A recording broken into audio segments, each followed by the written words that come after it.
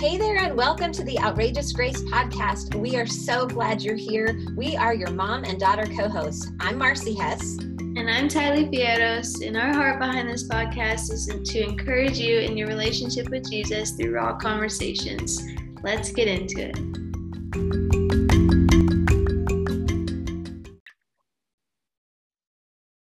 Hello, everybody. Welcome to another episode of the Outrageous Grace podcast in our Let's Talk About It series.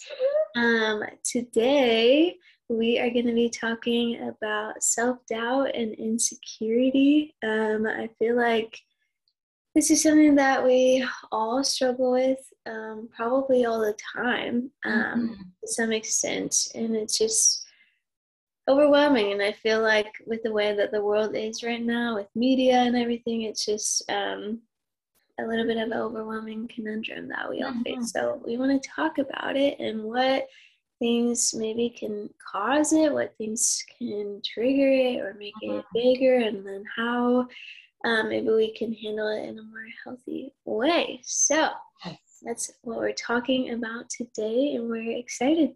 Yeah, well, and we were talking about this just before we pushed record, but personally, I this week have gone through some pretty big stressors as far as doubt and feeling insecure and wondering where I fit in God's bigger plan, in my friend's plan, in my community, and had a couple of those days where I was like, holy smokes, this sucks, and just feeling discouraged and overwhelmed by stuff. So, friends, I want you to know you are not alone. Literally, like you said, Ty, we are all going through this constantly. Guys, girls, teenagers, adults, women, I just don't think it's an isolated thing. So super important. And I'm coming from a fresh perspective this week because I was like, oh, does anyone love me? Do I have friends? I know it's so dumb, but don't we all wrestle? Yeah. I had a conversation with my 14-year-old that I'm having with myself the day before. So it's so interesting that we all feel like we're alone in that, and how we literally are all having the same internal conversation. So yeah. No, it's very real. Like everybody it personifies like this confidence or this I don't know, like I've got it all together, whether that's on social media or in person or something, because I feel like we all, like you said, we all think that we're very alone in the struggle of insecurity, but I think it's kind of the opposite. And how healing would it be if we could just open up that conversation and realize that we are all in the same boat of insecurity and doubt and discouragement within ourselves, and it's not something to be insecure and discouraged about that you are insecure. It's very normal. So be secure in your insecurity. I know, I think we are. But I hope that this conversation can help you feel less alone in that. Yeah. And I just want to throw out this quickly. We're recording during Easter week, and thinking of just all the insecurity and doubts that came up in the disciples' minds and the followers of Jesus, like what in the world is going on? They went from triumphal procession to the Saturday where all of a sudden, what on earth just happened? And did we get it all wrong? Did we misunderstand? Did God call us to something weird? What is this?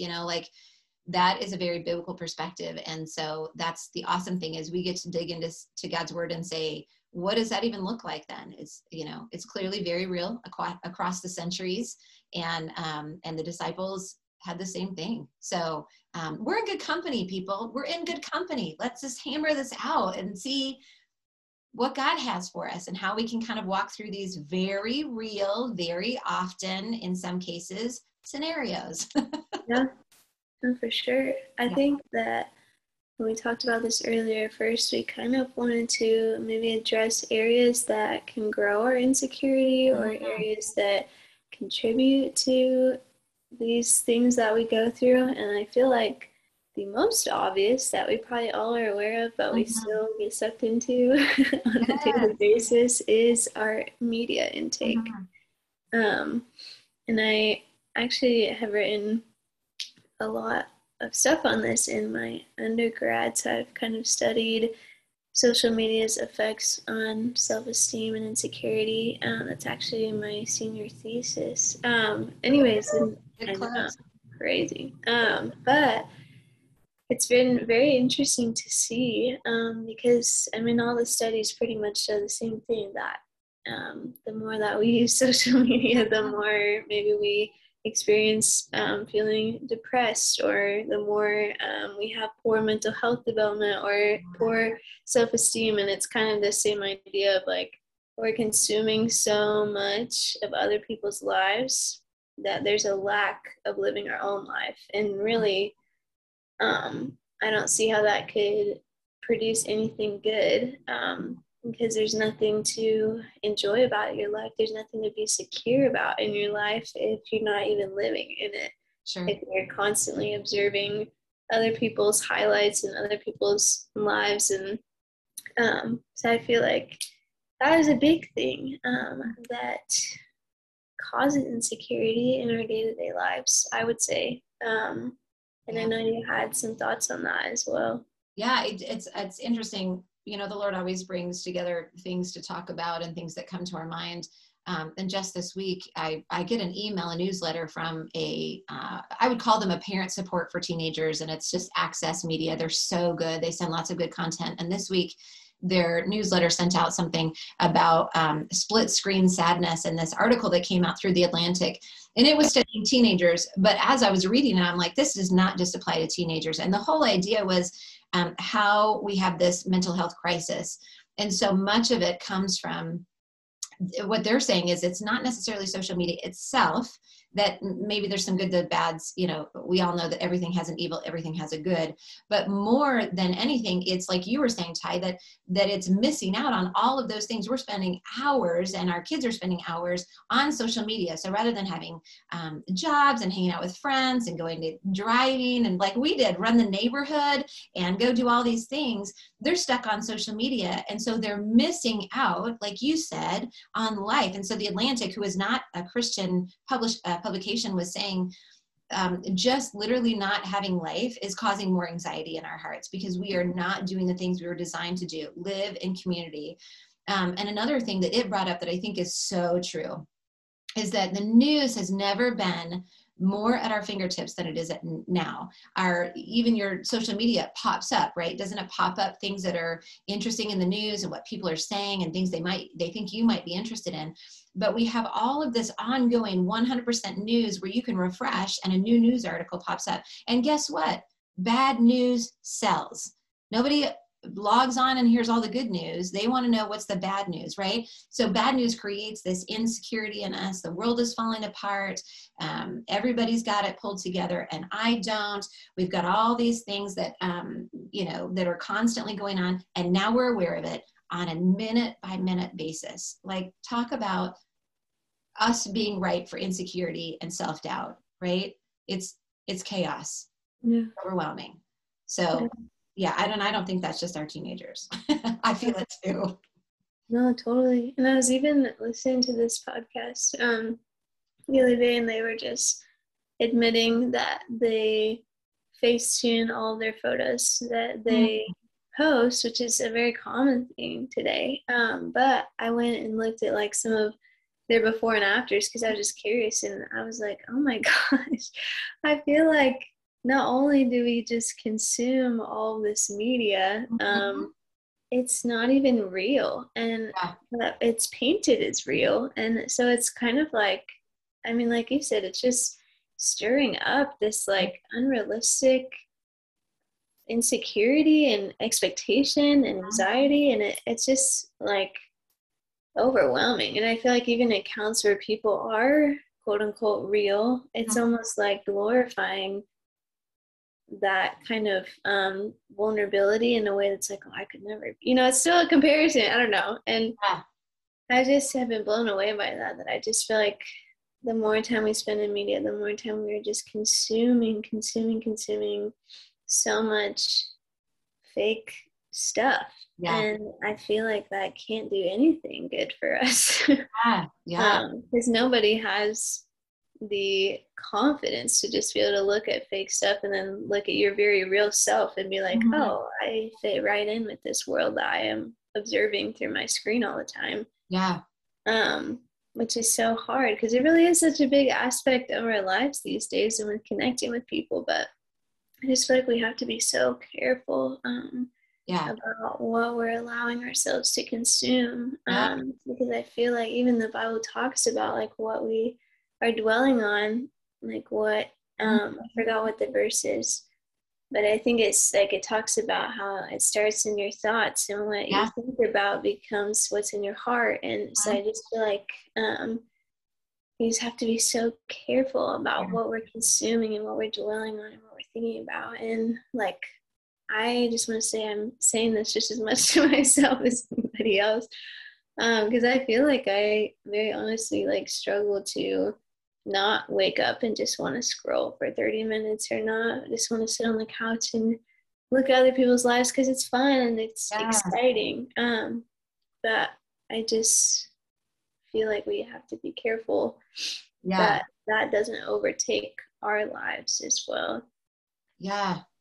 I was just thinking of that verse you were saying. And one of them, I just tried to look real quick.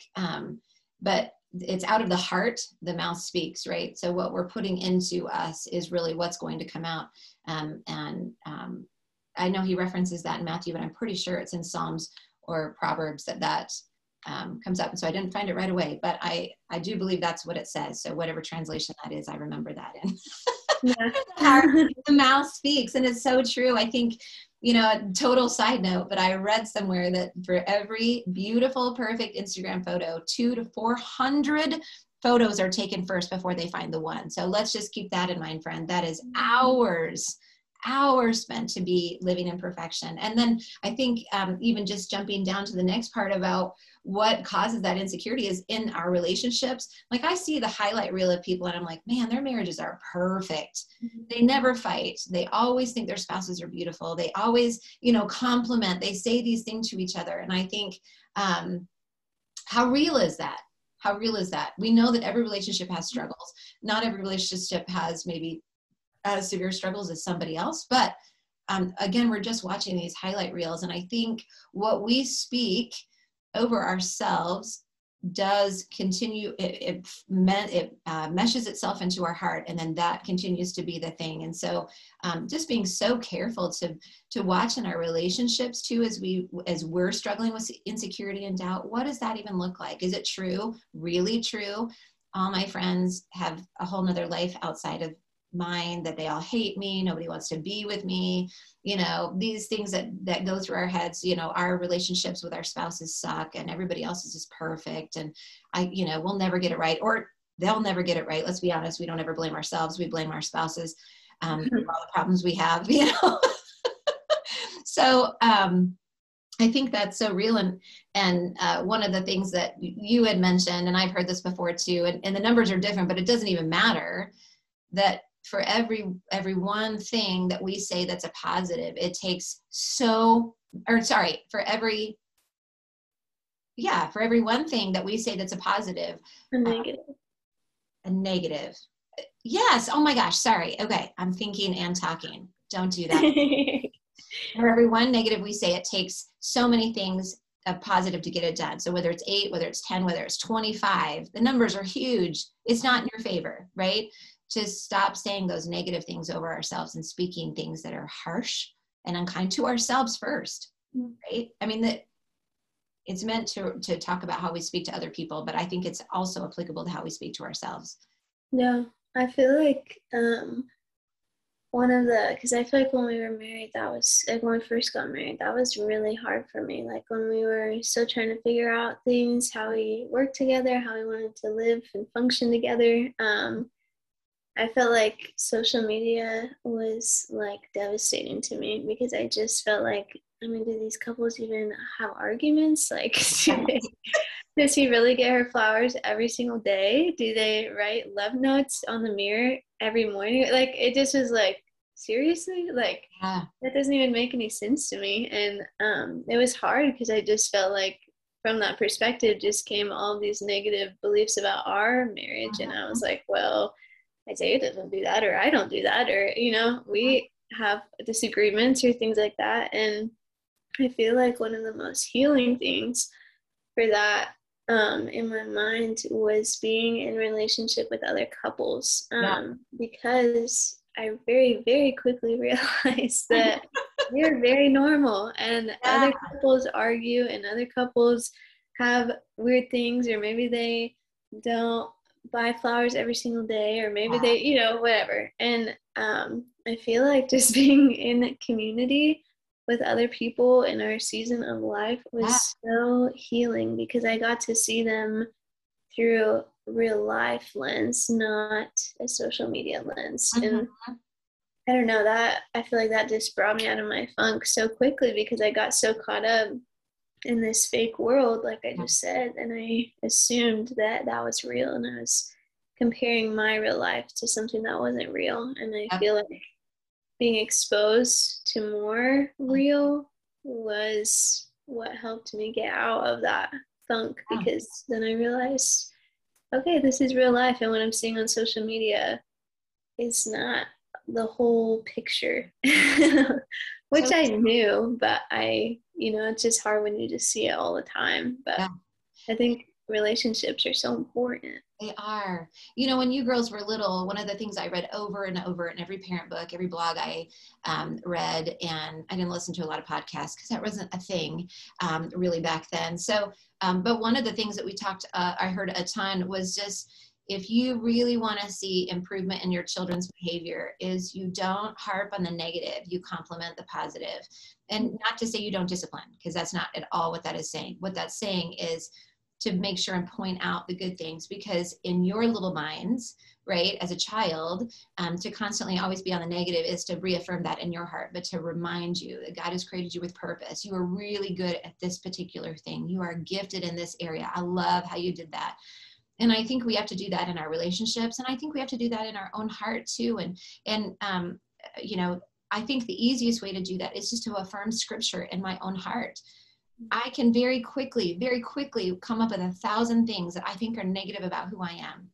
And it's harsh. It's destructive. If I were to say the things that I think about myself to someone else, it would be devastating. I would never say those things out loud to anyone else. But why do I say that over my own heart? And I can't always convince myself that I'm a good person based on my own good words, but I can go back to the Creator and I can say what He spoke over me, how He created me. And in Proverbs 18:21, it says, the power of life and death is in the tongue. And that includes over our own hearts too. That is not just over how we speak to other people, but how I speak about myself.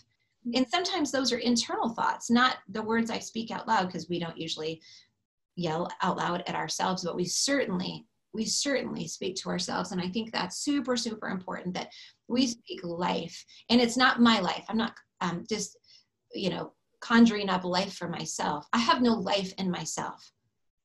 But the life that's spoken over me is the life that's given from my Creator, who lovingly crafted me, who has given me gifts and talents to be used to glorify Him, who has created in me both my passion and my rise to do something, my desire for justice, all of these things. Those are good things. They certainly some can be negative, but God has created these beautiful, beautiful things in us.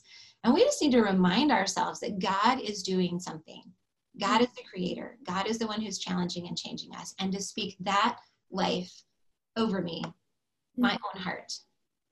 That's so good. And I feel like too, just talking about relationships again, if you feel like you really cannot see truth over yourself, I feel like there have been moments where I'm just like so insecure about something or so stressed about something. And so maybe like sometimes I'll mention it to a friend, or I'll mention it to Isaiah, and just be like honest, like I've just been so insecure about this. Like, is this true? Is this like, do you see this? And literally every single time they're like, Tylee, I've never even noticed that about you. I've never seen that when I look at you, or I never noticed that about your personality or whatever it is. And I feel like if you feel like you're so caught up in this pit that you can't see truth for yourself.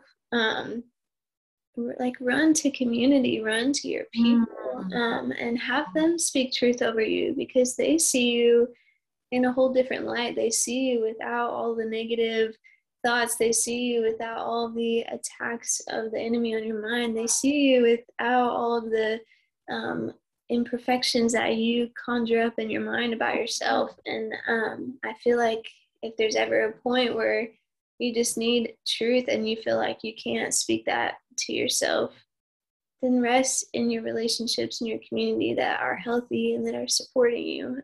Because I guarantee you that they're probably not going to see your insecurity the way that you see it. Yep. So maybe it would just help give you a fresh perspective of the beauty in you and what people see in you. But also what you said, I think it's always, always, always a good idea to catch the lie and speak truth over it. Yeah. Even if you don't believe it, it's just good to start building that habit of catching it and releasing it. But yeah. One of the things I think I've loved about finding good Christian community, and I'll say this, I don't have like 100 good, solid Christian friends that I could bare my soul to and then ask for good affirmation that I think is 100% truthful. People sometimes will just tell you what you want to hear. Nobody wants to deal with confrontation. Nobody wants, or they'll just say harsh things, right? So you just pick those one or two people that you know that are in your life that would speak life over you, would speak truth over you. And I hope that as a Christian community, you have that. And I would just ask the Lord to send that to you if you don't. And maybe you do, you just don't even realize it. But the Lord can really open your eyes to what that looks like. But I know one person who immediately I can go to and I can ask what you said, Ty, is this something you see in me? And they love me dearly and they would be willing to tell me truth, and they speak life over me. And their words are so kind. And so even if there is truth, I receive that so well because I recognize like she loves me dearly.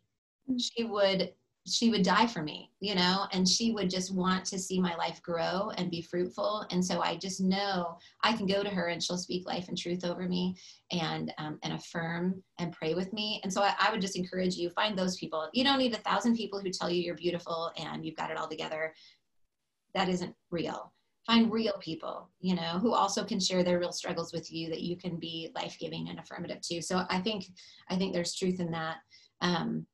And one of the things I've just learned this past week, just been reminded, as we're chatting about things, and let me just point really quickly, this wasn't the main topic of what we were talking about, but just getting good biblical counseling, especially if you find yourself in a rut. I personally believe we should all have a counselor on speed dial that I wish we could just like, hey, man, this is a crazy thought. Like, what would be a really good way to just walk myself through this or get to the bottom of why I think that?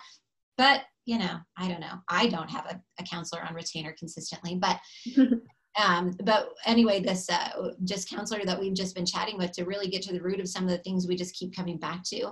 One of the things he said was, you don't need to tell yourself you've been this way your whole life. First of all, if you have been, you already know that. No need to affirm a negative, right? But secondly, ask yourself, is this truly what I want to be in the future? Then I can ask God to go ahead and help me change that. I don't have to do it this way just because I've always done it this way. God is doing something new and fresh. It says in Isaiah that we are a new creation. He said, let me read it. It says, remember not the former things, nor consider the things of old. Behold, I am doing a new thing. Now it springs forth. Do you not perceive it? I will make a way in the wilderness and rivers in the desert. The idea being, he is up to something amazing. In the dry, barren desert lands, God is doing something, and he's the one that provides that. So I don't have to affirm in myself that I am already broken. I know that. But to remind myself that, you know what, I don't want to continue to do that, but I'm going to trust God. I'm going to take this to God and say, listen, I clearly have a bad habit. I keep doing this way. But Isaiah 43, 18 and 19, God says he is working this out in me. He is doing something. And I'm going to rest in that. And God is doing something beautiful in me. So again, real, honest, affirming truth is God's word, coming back to that over and over and over. I feel like So that reminded me of like a very real thing that I feel every time I go to the beach. I know we talked about this when we were in Mexico a couple weeks ago, and I feel like something comes over me when I get to the beach, and I am just like a ball of insecurity and like self-doubt. Literally, like it just is all consuming being surrounded by women that are naked, and I'm naked, and it's just like, it's like when you meet comparison face to face, like I just feel like that is the most intense form that I ever feel insecurity ever. And especially once me and Isaiah were together, I just feel like it's just like 1,000 times more, because now I'm like, oh my gosh, all these, it's dumb. Anyways, but I remember that in Mexico in the first couple of days, I was just like consumed by it. And I was like, I cannot have fun. This is just like unenjoyable. I don't want to look. I don't want to open my eyes, because if I open them, then I just feel insecure and I feel dumb, and I don't want to hang out with anybody, and I don't want to do anything. And but I feel like after a couple of days, I was like, okay, I don't want to be like this. Like, I don't want this to be my personality, and I don't want to like shrivel into an insecure ball of nothingness anytime that I'm around someone that I feel threatened by. Because it's not just at the beach. That's just when it's like overwhelming amounts. And I feel like that was like a very real something that I had to wrestle with the whole week. But I just kept surrendering that and being like, okay, like I just need to let go, and I just need to trust, and I need to walk in confidence that I and me and they are them, and that's okay, you know. And but that was like such a very, it just reminded me of what you were saying, that you don't always have to do it the way that you've always done it, even though it's so hard.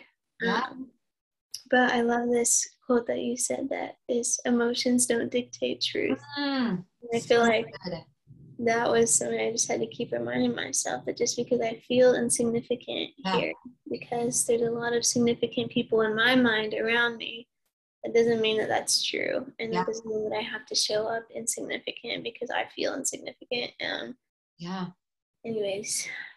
I have repeated that to myself 1,000 times in the last week or so that I heard that quote. Emotions don't dictate truth, because emotions are strong. Oh, and I just wanted to clarify. We did not go to a nude beach. We simply feel nude. And we actually, all 6 of us talked about this, right? We're all 6 of us, the guys included, we're all like, holy smokes. I think especially at the beginning of the summer, when you go and you feel like your swimsuit shrunk 10 sizes for the winter. And you're like, how are all these people have 3 inches of material and they can walk confidently, and I feel like I can't remove my towel? You know, all of us were struggling with the same thing, just feeling that. And it was so interesting how we just chatted a lot about that over the week. But it is so true that those emotions can raise high, and emotions are good indicators of where we are, right? I mean, wouldn't that be counseling 101, where it's good to, we don't have to brush the emotion away and just say, this is stupid, this is not godly, Christians don't have emotion. Not true. Not true at all. Christians have emotion, and God gave us emotion for a reason. We were created with emotion. We serve a God who does have emotion. And so the beautiful thing about emotion is we don't have to let it rule us, but we can let it guide us and share with us. Is there something that I need to root out? Where does that emotion come from? For us in that moment, it was insecurity in who we were, and the value of us, and our worth, and our beauty. And so those are the things that emotions point us to, that we can get back to and say, okay, well, what is truth? What is truth in this moment? And what can I do with truth? And how do I want to move forward in action from this point? And so I think they're good. It's a good conversation to have. Have emotion. Don't live in emotion, because your world will be chaotic. Who doesn't remember their teenage years, right? Living in emotion every moment. The world is ending. It's the best day ever.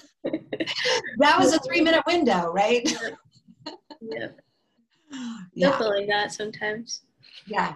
Oh my gosh. And unfortunately, it doesn't end. I think I'm at the beginning of those menopause, right? Which feels a little bit like teenage years, some days where I'm like, holy smokes, how can I be back and forth? Like, what on earth is happening? But yeah, I think emotion is real, and it's okay. Emotion's okay. So let's not be afraid of that. So I think it's good. I also think, just as we've been discussing, being made new, this is who I am versus who is God creating me to be.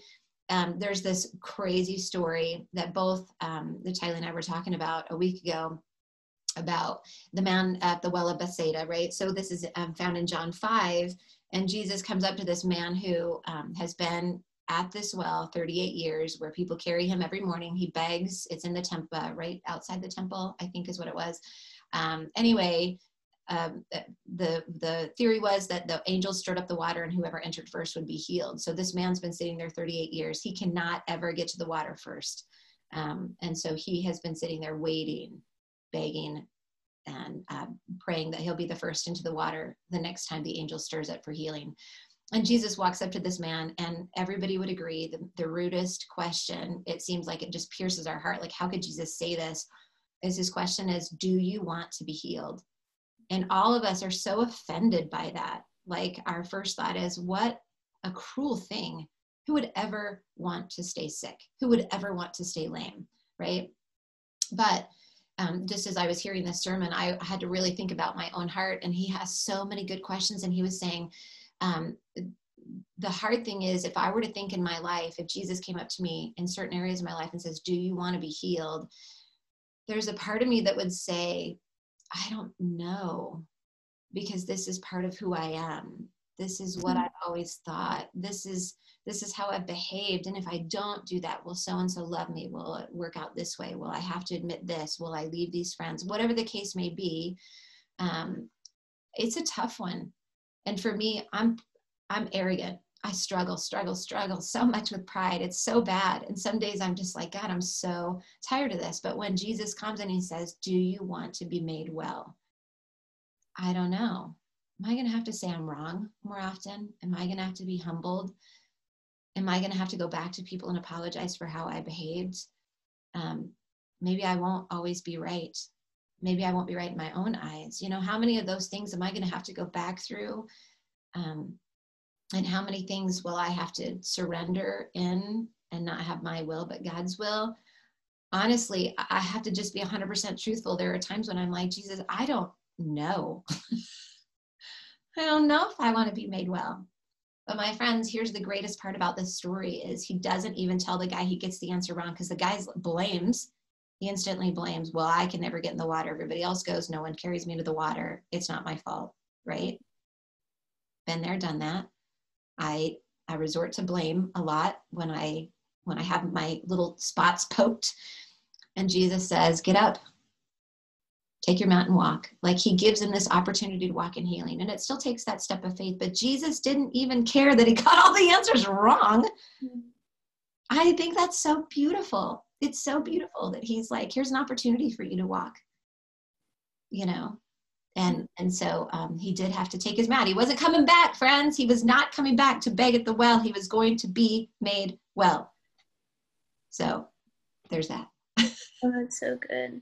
I feel like it's just such a good reminder that you don't always have to be who you've always been. And if there are things that you just really have wrestled with and have been insecure about and have struggled with, like, those don't have to be defining for you forever. And I don't know about you guys, but that's so encouraging that I don't have to be those things. Those they don't characterize me. They don't have to be something that I always exemplify. Yeah. Yeah. Make you new. It's so true. And if I could just share this point about Brett too, and I know he would love for me to share this because it's something he talks about often, is in the middle of addiction. There were times when I know the Lord was asking him, do you want to be made well? And he just simply said, no, I'm not interested. I'll lose all my friends. My whole life will look different. All the things that were important and valuable to me will no longer be important or valuable, or they'll be taken away, right? And now looking back from the other side, when he finally said, yes, I want to be made well, from the other side, none of those things had value. None of them. Those friendships weren't even real friendships. that he was worried about losing. Not one of those people has ever been concerned with where Brett was doing or what his safety was or any of that. And looking back, it's like a bunch of dangerous people being with dangerous people, you know? So what God is removing you from, those things that we hold so tightly to, and we think are our identity, and we think that they hold value to us. God's saying it isn't of value. And let me just show you the better plan I have and the beauty that comes from you releasing that. And let me just show you how insignificant those things were and the good I truly have for you. Yeah. I feel like that happened in my life too when I came to college, and I slowly but surely I had to let go of everything from my high school life and all my friendships and all my relationships. And I just remember that being so heartbreaking because I love them so dearly, and still to this day, like I think about them all the time. But the irony is, like, I let go of that world, and I feel like vice versa. Like, it wasn't like this like I just had to ignore all of their calls and all their stuff. It was like once I let go, they let go too. And it was kind of like this realization to me that things that I was clinging on so much that were hurting me and hurting my identity and hurting my relationship with the Lord, they weren't even, I don't know what the word is. They weren't even as deep or as, I don't know. They weren't as deep as I thought that it was. And it was a weird realization. But I feel like sometimes there are things that we have to let go of to move forward. And sometimes that's relationships, and sometimes it's friendships, and sometimes it's situations or areas that we're in, or organizations, or whatever it is. But I promise you that letting them go, if the Lord asks you to let something go, to get up and walk away, it's going to be worth it, because He's bringing you to healing. He's bringing you closer to Him. But that can be tricky at the time. And I just want to point this out, total side note, is the enemy wants to use these things later in life too, right, Ty? Like, there are times it comes back and you mourn the loss of certain things, certain people, certain seasons. And if it was sin, I just want you to know that you can continue to ask the Lord, show me the truth about this situation so that I do not mourn something that was sinful. And in my own personal walk, so if you haven't heard my story, you can go back. I've done a podcast about this where I've been very open about it. But when Brett and I were separated and divorced, that was me. That was all on me. There were a lot of situation things that came up before that definitely my heart was in a terrible place, and God could have done something, but I made decisions. I was going to leave, but just prior to leaving began an emotional affair. And so through this season of the next couple of years with separation, divorce, and this emotional affair that then became an actual affair, all of this stuff that's going on, there were like things that happened that would have been fun, that would be, you can look at people that you met and be like, oh, that was a good relationship or whatever. For me personally, in that season, that was a season where I was walking in self, where I was walking in sin, where I was actively practicing sin. Okay. And so when I look back, the Lord has redeemed me. He has forgiven me. He has made all things beautiful. But there are times when memory will come to mind, and it might be easy for me to look and to say, I miss that. I miss that person. I miss this thing, or that was beautiful in this moment. And I constantly ask the Lord, remind me, that was not beautiful. That was not beautiful. And I feel so bad for the people who are in the middle of that situation, but that was a terrible time where I'm just asking the Lord, remind me that I was walking in sin. And so all of the things that were in the middle of that were tainted by sin, because that's where my heart was. And so to look back and to mourn that is to mourn where I was in that season. And I do not want to be a part of that ever again. I want to look back at it and mourn that for real, for what it was. and to be able to walk forward in the truth that God has given me. So to be able to say goodbye is what I'm saying. Say goodbye to that season in all reality and truth. And so not everybody is walking in a whole season of sin. I'm definitely not saying that, Ty, when you said goodbye to those friends, that was a season of sin. What I'm saying is, for me, in that moment, I have to look at reality. And I think that's where we have to be careful, is just look at the reality of the things we said goodbye to. If there were beautiful moments and the Lord has allowed us to keep those, then keep that. But if the rest of it was sinful nature, it was yucky, demonic, whatever it was, let's be willing to look at that for the reality that it was, and not to mourn that season that the Lord has said, this was not good, and I removed this, So I think it's important to just know that God creates us to be someone, and we just do not know the purpose that God has created for us unless we allow him to take over those things in our hearts and to surrender, because then he can do that new thing in us. As soon as I surrender that and let him have that in me, he can make all things new. It's so funny that you say that, because literally 4 years later this morning, I just woke up from a dream of somebody in my past, and I just woke up feeling like that, like, man, I just miss them. But it was weird, because when I think about it, I know when I think about it logically, I left for a reason.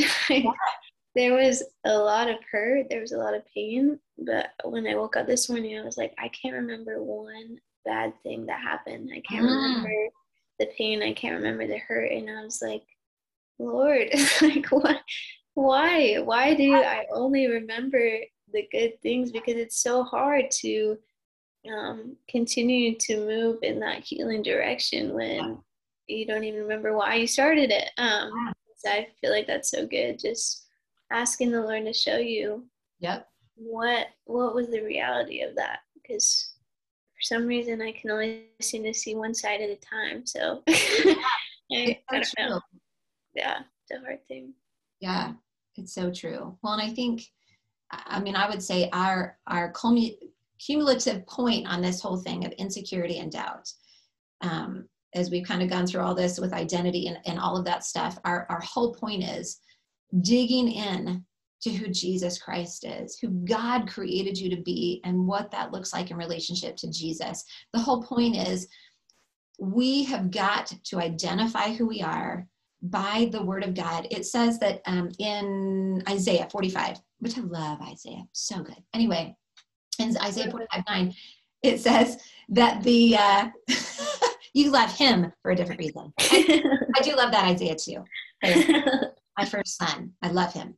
Anyway, in Isaiah 45:9, though, it says that as the potter, or as the clay, we cannot tell the potter how he should make us, right? To add a spout, add a handle, to do this with us, to use us for this purpose. We are created, the creator, the potter created us for his purpose. And how ridiculous, I think of that all the time. How ridiculous would it be for a pot to tell the creator what his intended purpose was? That isn't it. So we're not molding God to our standard. We're asking him to mold us to his standard, to what he is doing in us, to the purpose he created. And so the idea being, we can only have our thoughts changed so that we can walk in unison with what the potter has created us for, with time in the word, we spend time with prayer, just remembering the truth about who God created us to be. And that's what this all boils down to. Friends, we're not capable. I am not capable of changing my own heart and mind. I'm just not. This week proves it. I cannot just keep my heart and mind in the right place. Like you woke up. Did you do that intentionally? You woke up with a thought. It just happens. And that's why we saturate our very hearts and minds, so that when the heart is filled with something, that the mouth speaks. When my heart is filled with God's presence and his very word, and I'm digging deep, then this is what my mouth speaks. I'm able to combat those things that come to mind. I'm able to see the truth in those situations so much faster. When I'm saturating myself, when I'm drinking this in, this is what I'm filled with. Oh. That's so good. Yes. I'm just taken in by his word in this moment. I'm reminded in this moment. So yeah. so good. I feel like I saw this quote, or this person posted on social media. It can be good. It can be good. She said, I'm trying to find the balance between caring for myself and dying to myself. And it was such a good thought. And it just reminded me of what you were saying, but I feel like dying to ourselves is really just surrendering all that we are to our Creator, and just giving that up for Him to use, for Him to love on, for Him to beautify. And I feel like in our world today, self-care is so big, and not that it's a bad thing, but it definitely, obviously, it emphasizes my needs and what I need and who I am. And I feel like sometimes it can lead us to a very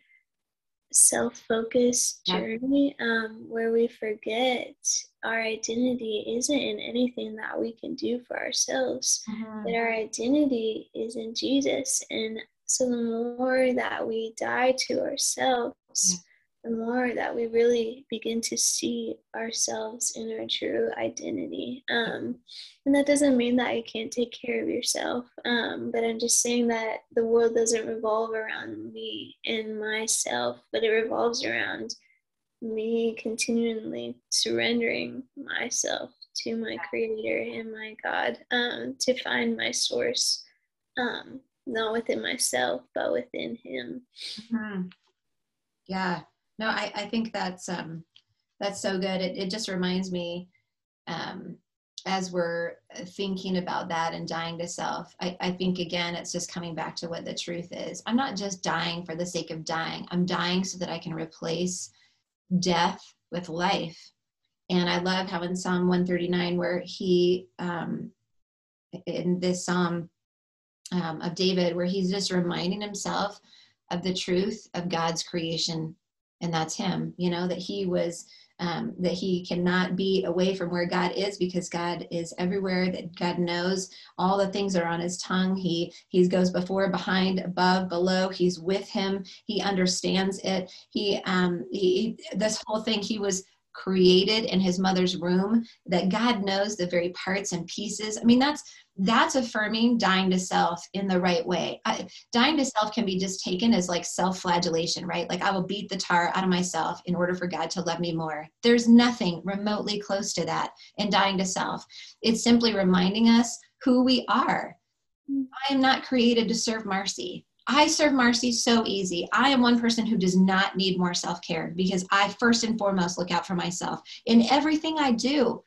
And the truth, I was trying to do something nice for somebody the other day, and I stopped to think for 1 second, is there anything in me right now who is serving self? And you know what?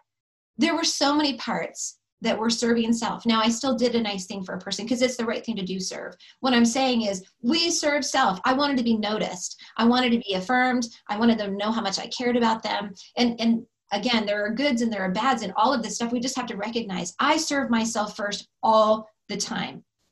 When my girls were little, and Tyler, you can attest to this, who ate the candy that was left over? I did, because I didn't want you guys to have it, and I can't imagine throwing things away. So I did it first. The truth is, I wanted it bad, and I didn't want to go without, right? So while I was like, yeah, let me serve I'll take one for the team. I'll just finish all this up so nobody else gets sick and, has to have too much sugar. Yeah, it was all about me, friends. That's the thing. Dying to self does not mean self-flagellation. Dying to self means reminding myself that He alone is the creator, and I do not have to serve myself. I can serve this one who has made me, who has knit me together, who made me fearfully and wonderfully for His very purpose. You read that whole chapter, 139. There's not one day that goes by that He doesn't have thoughts of you, so much so that the grains of sand are more, or there's more thoughts about you than the grains of sand. He loves you. I want to die to myself so I can recognize this love, because I can either be filled with God's love or my love for myself. I can't be filled with both. No, that's so good. I'm on a soapbox today. Woo! No, it's so true. And I feel like anytime that we try to find love within ourselves, it just falls short. Because they just don't have the capacity to render our own identity within ourselves.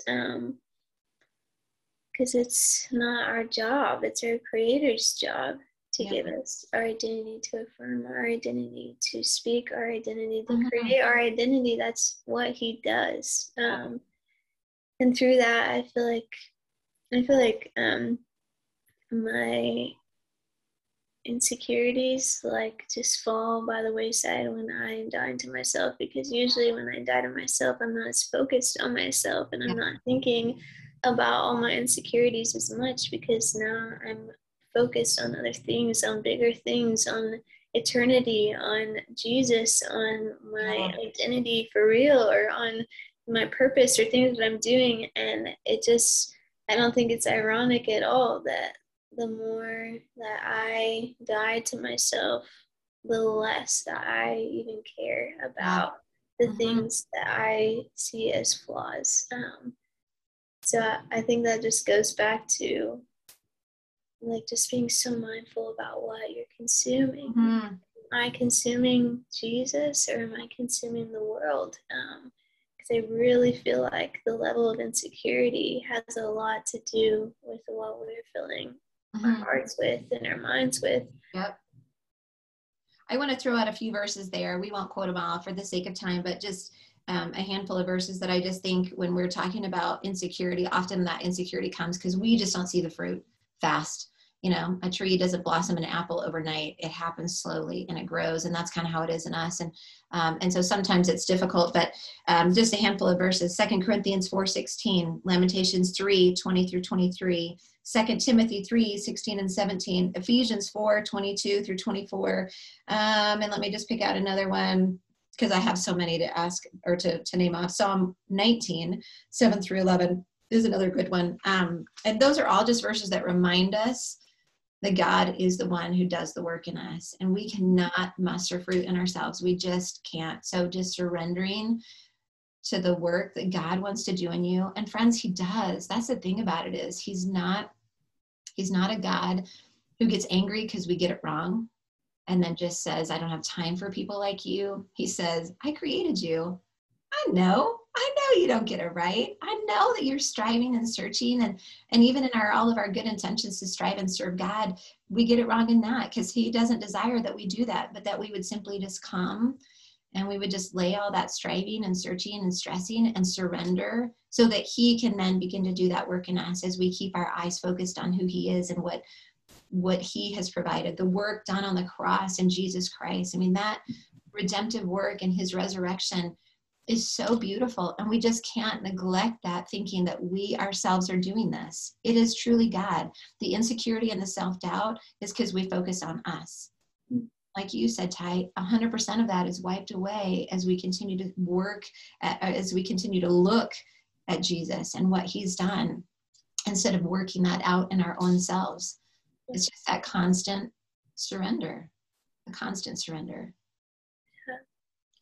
So good. Go ahead. I will put all these verses on our social media after this episode is released, so that you can have these treasures to be able to read and speak over yourself as well. Yeah, that's so good. And in closing, can I just read this quote? Yes, please do.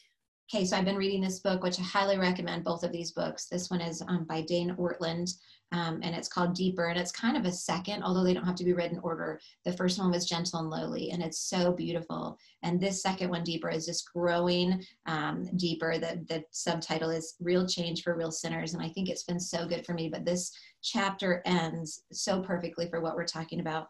He's just talking about the value of prayer and scripture, and he refers to it as breathing. So this is the summary at the end of his chapter here. He said, you wouldn't go through life holding your breath. So don't go through life without Bible reading and praying. Let your soul breathe. Oxygenate. I'm getting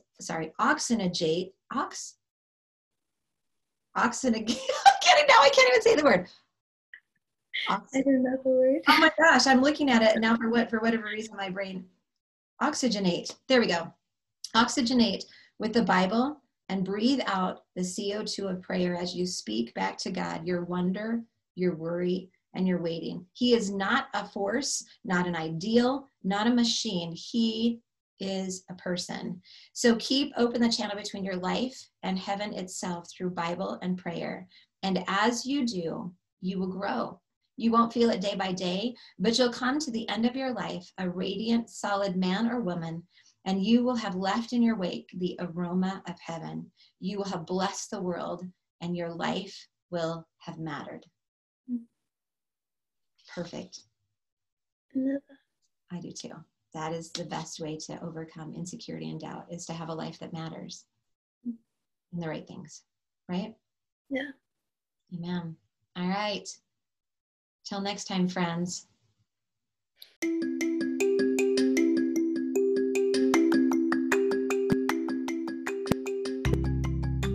Thank you so much for joining us today. Don't forget to like this episode and subscribe to our podcast and share it with your friends. You can also find us on social media and on Instagram, Facebook, YouTube. All that is at outrageousgrace.podcast. We can't wait to see you next week. We love you all.